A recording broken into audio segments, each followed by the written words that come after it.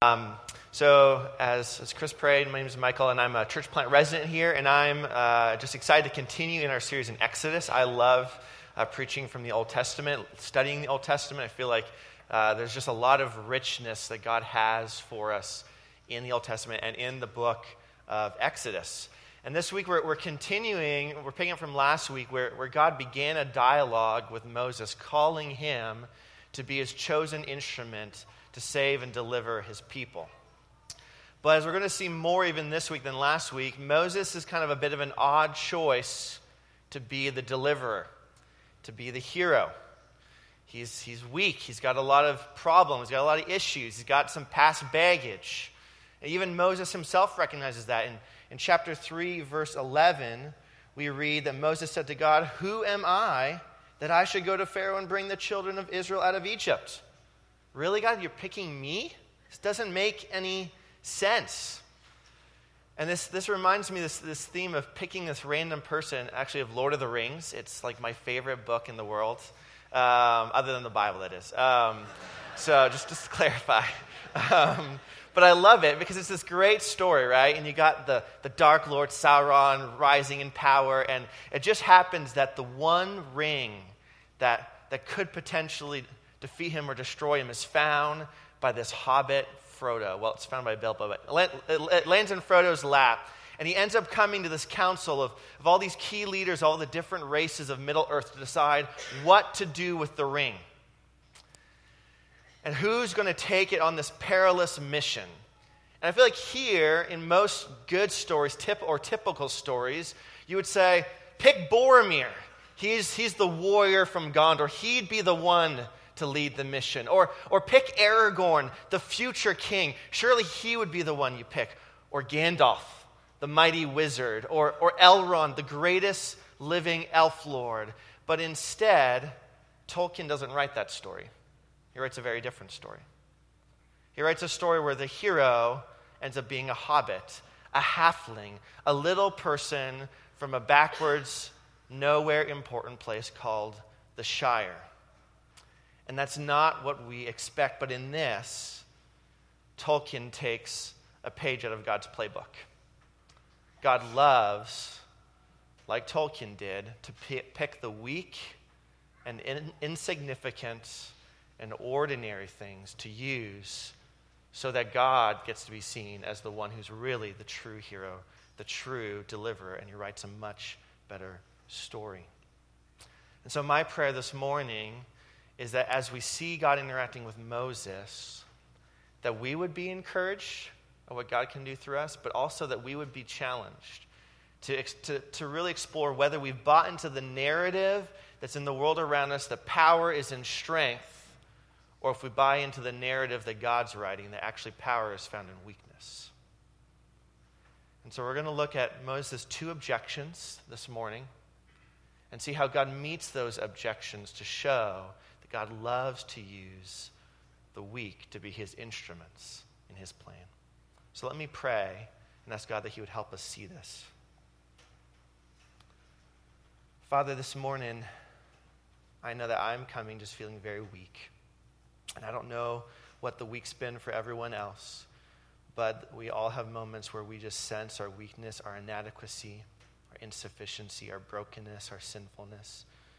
And we come this morning and we ask that you, the all-sufficient one, would meet us, that you would speak to us, that you would change us, you would transform us. So give me strength now to speak your words, and give all of us strength by your Spirit to listen and really hear what you want to teach us this morning. Pray this for your glory and our good. Amen. All right, so we're going to read in Exodus chapter 4. And I'm actually going to read, instead of all capital letters, Lord, I'm going to read I am. So that's the name that God had revealed to Moses last week. We talked about how the I am means he's the all-sufficient one. So I just want to read that so we hear it over and over again in this narrative. So Exodus 4. Then Moses answered, "But behold, they will not believe me or listen to my voice, for they will say, 'The I am did not appear to you.' The I am said to him, 'What is that in your hand?' He said, 'A staff.' And he said, throw it on the ground.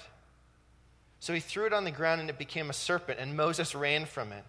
But the I Am said to Moses, put out your hand and catch it by the tail. So he put out his hand and caught it, and it became a staff in his hand.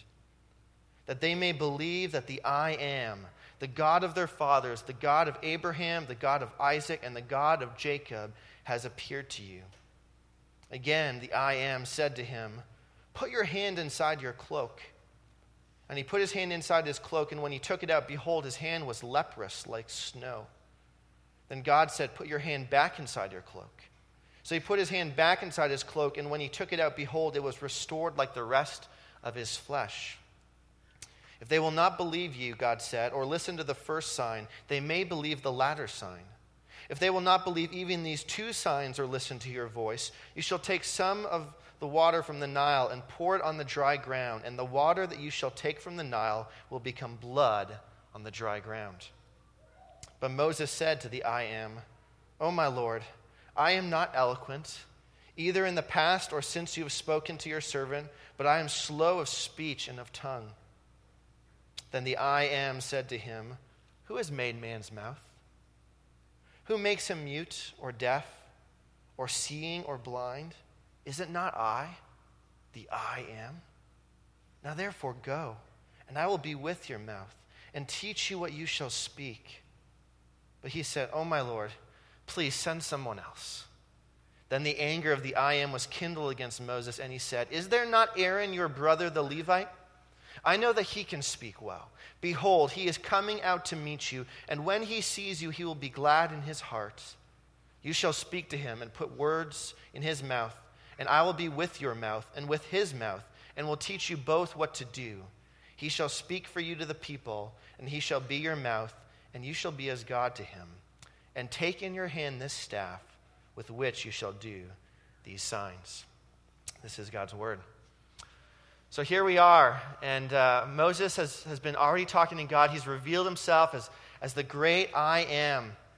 And he finishes, chapter 3 finishes that part of the dialogue with God making this amazing promise. I'm going to rescue my people out of Egypt. And what's crazy is Egypt is the world superpower at the time. And God says, without you guys lifting a finger, I will not only rescue you, but they're actually going to send you out. They're going to send out their slave workforce out, and you're going to plunder them on your way out without lifting a finger. That's what conquering armies do.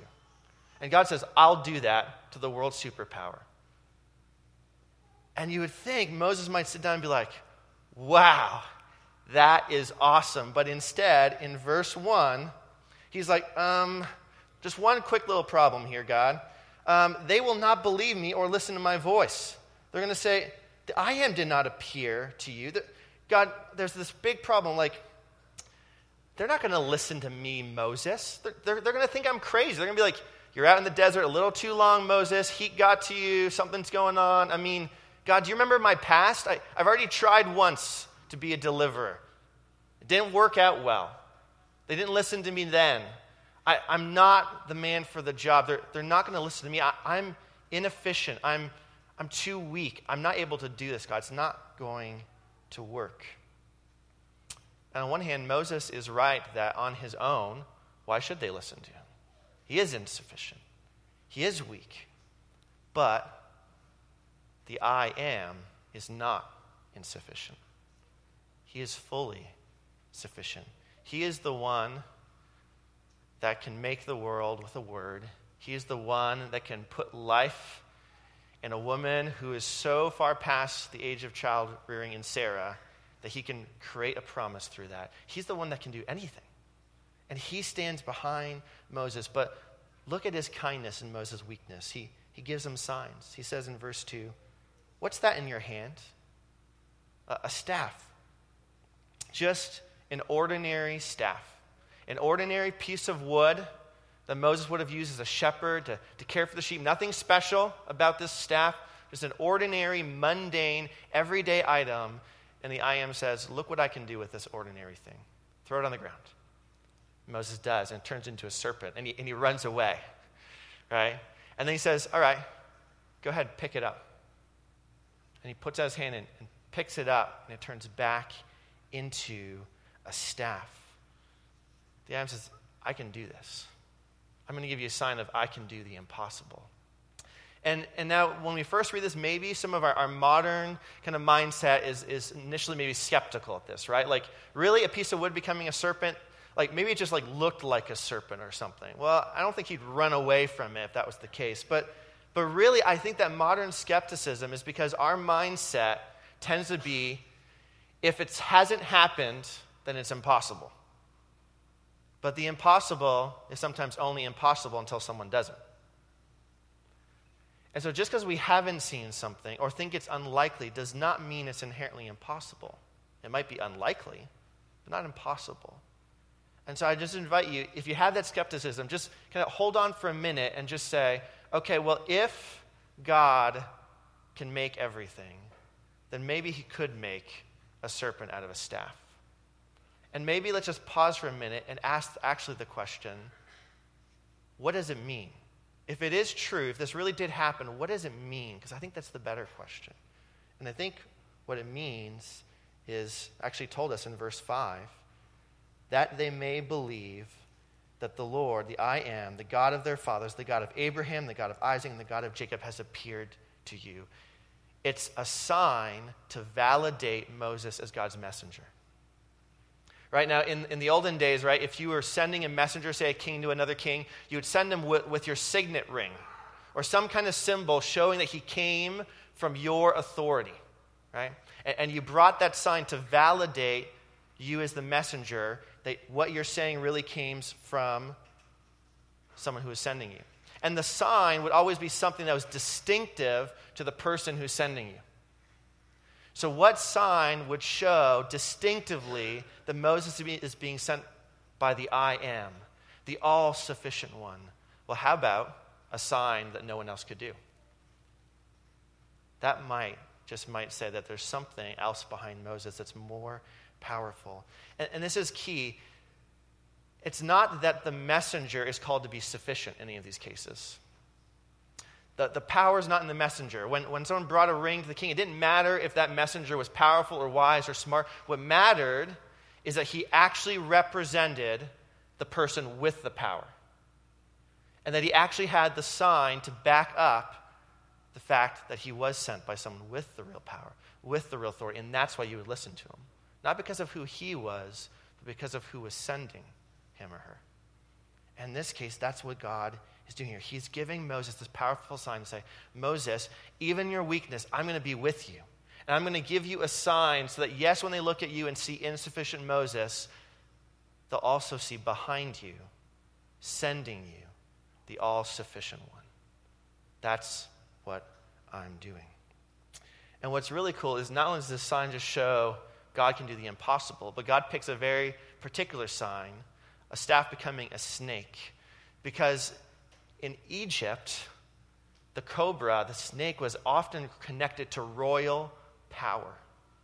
And here's God giving Moses this symbol, saying, Moses, you can throw the staff down and it can become a serpent, but then you can grab it by the tail and it comes right back to a staff.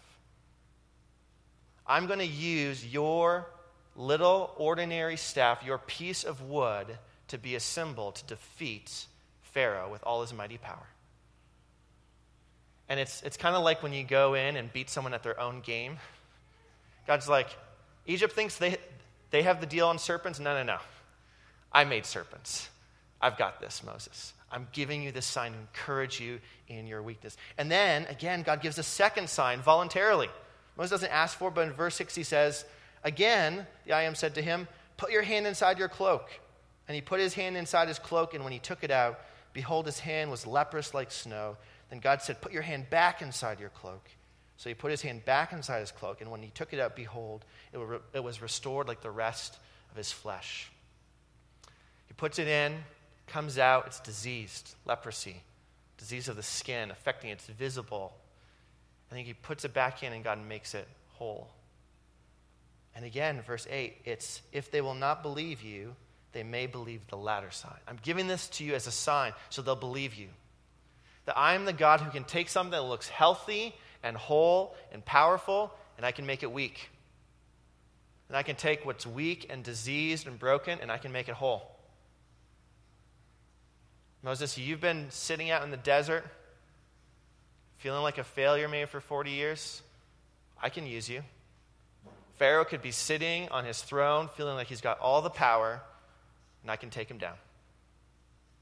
I can make a hand leprous, and I can make it whole. I can do whatever I want, and I'm behind you. But then again, he gives another sign, another sign of his goodness. He says in verse 9, if they will not believe even these two signs or listen to your voice, you shall take some water from the Nile and pour it on the dry ground, and the water that you shall take from the Nile, it will become blood on the dry ground. He's just arming Moses with all this, these signs, this evidence to support him. And he says, look, Egypt is known as the breadbasket of the ancient world. The Nile it floods every year. It makes the ground rich and fertile, produces food. They have this powerful economy. The Nile is really their lifeblood. And I can take, even at the heart of what makes Egypt the most powerful, and I can take it away. Just like that, Moses. You don't need to worry about your insufficiency when I can do all of this. And this, too, is a foreshadowing or a preview of the first plague, of God showing to Egypt, no, I'm God, not you. I'm in charge, not you. This is the one who stands behind Moses. All Moses needs to do is just obey. And you see him actually doing this in this section. Every time God tells him to do something, he actually does it. He's obeying, and when he does it, look what God does, these amazing things. And you can almost see God just trying to tell Moses, don't you get it? It's not about your insufficiency. You're focusing on the wrong thing. Focus on me, the one who's sending you. Focus on what I can do. Focus on my power. I can do amazing things through weak people. I can take an ordinary man. I can take an ordinary staff. I can take an ordinary hand. I can take ordinary water and do things that are extraordinary, just to show that I'm God, that I can do it, and you don't need to be afraid. So don't worry about your weakness, Moses. Now, I would imagine that you would think that with such a powerful backer behind him, Moses would be like, all right, you've won me over. Let's go. So for example, if you were, say, called to fight someone, imagine you had to fight someone, but you could call the Hulk in at any time as your backup. All right? I just saw the new Thor movie, so this is fresh in my brain. I am not a big guy. I'm a small guy. I don't like my odds in almost any fight, but if I have the Hulk with me, okay, I can take any of you. I'll take all of you at the same time, all right? Because I got the Hulk with me. I don't need to be afraid. The I am is way more powerful than the Hulk, right? He stands behind Moses just go, Moses. I'm with you. And then Moses in verse 10 pulls out a second objection. Well, here's the thing. I'm not eloquent, either in the past or since you spoke to the servant. I'm slow of speech and tongue. You've given me this public speaking job, God, and I'm just not very good at public speaking. I know you can turn water into blood, you can take a staff into a serpent, but I'm just not a good public speaker, and I think that just sinks the whole ship. You're like, what is going on, Moses? But it's because, again, he's focusing on all the wrong things. It's, I am not eloquent. I am slow of speech. Moses, why are you focusing on I? You're focusing on the wrong I. Focus on the I am. He's the one that's sufficient. And that's what God says in verse 11. And the I am said to him, who made man's mouth? Who do you think made your mouth, Moses? I did. Don't you think I know what I can do with your mouth? Who makes people mute or deaf or seeing or blind? Is it not I, the I am? I'm the one that makes every person. I'm the one that can be at work through every person that I make and use. Why are you caught up on this? Just go. I'm going to be with your mouth. Isn't this a beautiful promise? Moses, don't worry about it. I'm going to be with your mouth. And I'm going to even teach you what you shall speak. You just got to go. I'm behind you. And yet this time, Moses goes even a step further. In verse 13, he says, okay, oh my Lord, please send someone else. All right, if you can work through anybody, then send somebody else. All right? If you can work through anybody, then send somebody else, not me. And it's been incredible. I mean, all along here, God has been so patient with Moses. I love Psalm 103. It says that he knows our frame, that we're but dust, and he has compassion on us. And you've seen him be so slow to anger with Moses because weakness is not a problem for God. But what is a problem is disobedience and rebellion. And Moses has gone from weakness and doubt and questions and fear, which God can work with, to saying, no, I'm just flat out going to disobey. Send somebody else. And this leads to the anger of the I am against Moses. He is slow to anger, but that does not mean he never gets angry. He can be so patient with weakness, with our fears, with our doubts, with our inadequacies. But when you say, nope, I'm not going to do it, God, then that gets God a little angry. Because here's why. Moses is not saying anymore that he's insufficient. He's saying God is insufficient. See, before, Moses was saying, oh, well, the problem is with me, God. But now God said, no. I've answered all your objections. And now Moses is saying, no, still not good enough. I think about this last summer, maybe 2 summers ago. I was trying to teach one of my daughters to swim, and she wanted to kind of jump in the pool, but she was scared. I said, well, what are you afraid of? And she said, well, I don't want to jump in and go under. And I said, don't worry. Dad will catch you. I won't let you go under. And in that moment, she has a choice. She can trust me and think, Dad's sufficient, and jump, or she can say, I'm too scared, and not jump. But really what she's saying in that moment is, I don't trust Dad enough. I don't trust him enough to jump. And that's what Moses was saying to God. God, you're not big enough. You're not sufficient enough to use me. Use somebody else. And what Moses is doing is he's making little of God. And this is pride. And God opposes the proud. See, there's a pride that can mask itself as humility. You can say, well, I'm so humble that God can't use me. It's like, no. God can use anybody. But when you look God in the face and say, God, I know better than you. I know my insufficiencies well enough, and I know your lack of sufficiency well enough that you can't use me. That is pride. It's saying you know better than God. And it masks itself as humility, but it's not humility, it's pride. And God opposes the proud. He works with the humble. See, God works through weak things, not proud things. God works through weak people, not proud people. And even if Moses says, well, I'm not really disobeying, passive-aggressive is still disobeying. But amazingly, God doesn't drop the hammer. I mean, I feel like if I'm God and I'm in charge, I'm like, that's it. I'm done with Moses. Just drop the hammer, move on. But God doesn't do that. Even though he's angry at Moses, look again at God's kindness in Moses' weakness. Verses 14, he continues, is there not Aaron, your brother, the Levite? I know he can speak well. Behold, he's coming out to meet you, and when he sees you, he'll be glad in his heart. You shall speak to him and put the words in his mouth, and I will be with your mouth and with his mouth, and will teach you both what to do.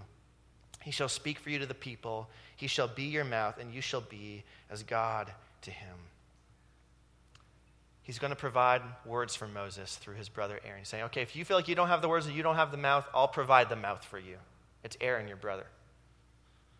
A Levite who would become the first high priest, the go-between between God and man, foreshadowed here in being a go-between for Moses to the people. And God, this is amazing. God in his sovereignty already has Aaron en route to meet Moses before this conversation happens. Isn't that amazing, God's sovereignty and kindness? He's having this conversation with Moses in real time, but he fully knows that Moses at the end of the day say, I can't do it, God. You can't use me. And instead of dropping the hammer on him, he had already planned before to start to send Aaron on his way to meet Moses. That is a God who's so kind and patient with weakness, is it not? Because the greater the weakness, the greater credit God gets. That's how God works. And I love how he finishes in verse 17. And take in your hand the staff with which you shall do these signs. Oh, and Moses, before you go, one thing. Don't forget your staff. You know that ordinary piece of wood? Take it with you. Because it's going to be a reminder of how I use the ordinary and weak things to do the amazing. With this staff, I'm going to do signs that are going to blow Pharaoh's mind. But it's just an ordinary staff. So take it with you. And remember what I do with weak things. Do you see the point of this passage, why God wrote this for us, recorded it to remember? It's not so we would all go, man, that Moses guy is such a great hero. I just love Moses. No, it's to show us how awesome God is. How kind God is to work with such weak instruments. But this has always been God's pattern and always will be. He goes to Gideon, the smallest of his family, of the smallest clan within his tribe, and he uses Gideon with just 300 men to defeat a huge army. Why? So that it would be shown that God's the one who's at work. He takes David, the youngest and smallest of all his brothers, and makes him king over Israel. And he sends David to defeat a 9-foot-tall giant with just a sling and a stone. Why? So God gets all the credit. He uses Peter, this guy who is way too loudmouth and doesn't actually put his money where his mouth is, who betrays Jesus and says, I'm going to use you to build the church. That's always God's pattern. Taking weak instruments to use them for good. And the Apostle Paul summarizes the why so well in 1 Corinthians 1. He says this, for consider your calling, brothers and sisters. Not many of you were wise according to worldly standards. Not many were powerful. Not many were of noble birth. But God chose what is foolish in the world to shame the wise. God chose what is weak in the world to shame the strong. God chose what is low and despised in the world, even things that are not, to bring to nothing things that are, so that no human being might boast in the presence of God. Nobody gets to take credit in God's presence because he uses people that clearly the credit cannot go to them on purpose. That's his pattern. And so God wants us to remind us that it's okay if you're weak. It's okay if you're insufficient.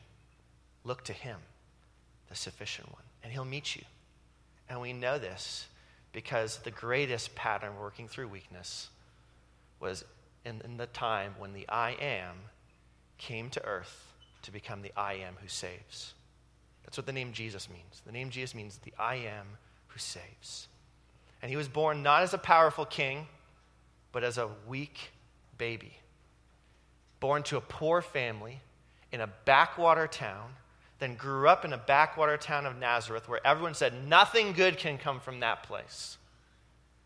And then he had this crazy idea that his main mission was to die a shameful death on a piece of wood, crucified by the world power at the time, Rome, outside the city, shamed, despised, weak.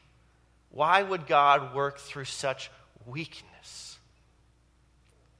Because the weakness of God is stronger. Because he didn't stay on the cross. He didn't stay in the tomb. That weakness was Jesus taking on all of our weakness, all of our sins, all of our disobedience on himself, and then the power of God raised him from the dead. He ascended into heaven, and he sent his own Holy Spirit to live within us. So that the I am doesn't just say, I will be with you, but the I am now says, I live within you. That's how with you I am. So don't worry if you're insufficient. I'm sufficient. When you're at your most insufficient, when you could do nothing to save yourself from my wrath, from my just judgment on your sin, I did it all. So don't you think I can do anything else I want with you? Don't you think I can provide and sustain you in anything else I call you to do?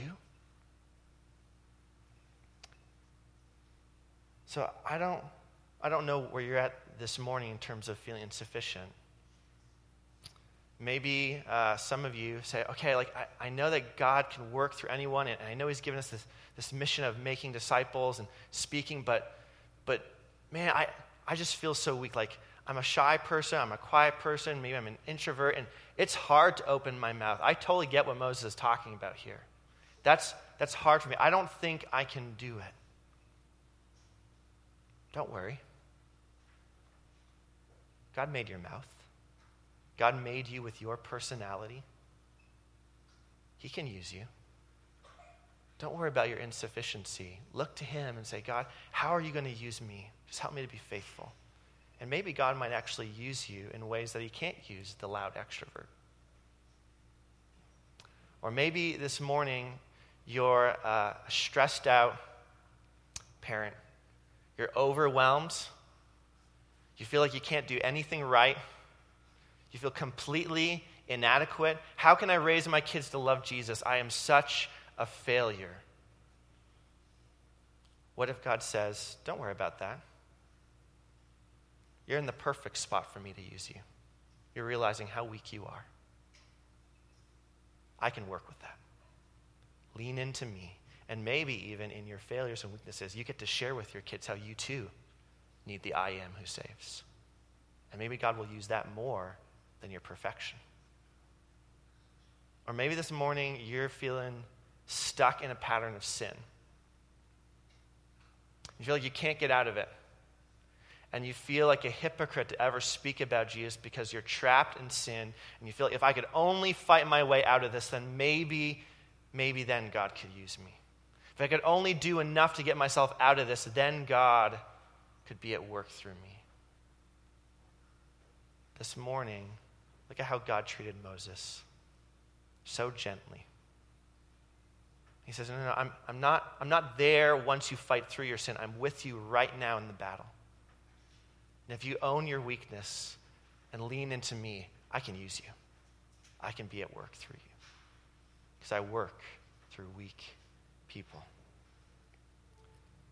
Our great I am loves to work with jars of clay so that the message of the gospel shines that much brighter. And I can think of this in my own life. In January, I had a friend point out some areas of my life, specifically in parenting, where I was falling short, being too quick to anger with my kids. And I can remember in January just really feeling the weight of my sin, seeing how big it was, and I lost sight of how much more sufficient God's grace was. And I got to the point where I felt like I'm a failure as a parent. I can't do anything. I've got to call Zach and Scott and tell them, I got to resign. I'm done. I can't get up and speak. God can't use me. The world would be a better place without me, I thought. I hit kind of that low depression. And then one day I was reading John 4, the woman at the well who meets Jesus with all her brokenness and weakness. And she runs back to the village after talking to Jesus and says, come and see someone who told me everything I've ever done. And she says that as if it's good news, because it is, because Jesus still loved her, even with all her failure and weakness. And in that moment, I just felt God remind me, Michael, because of the gospel, I don't view you as a failure. I see the sufficiency of Jesus. That's who you are. And so I can use you because he loves to use weak instruments.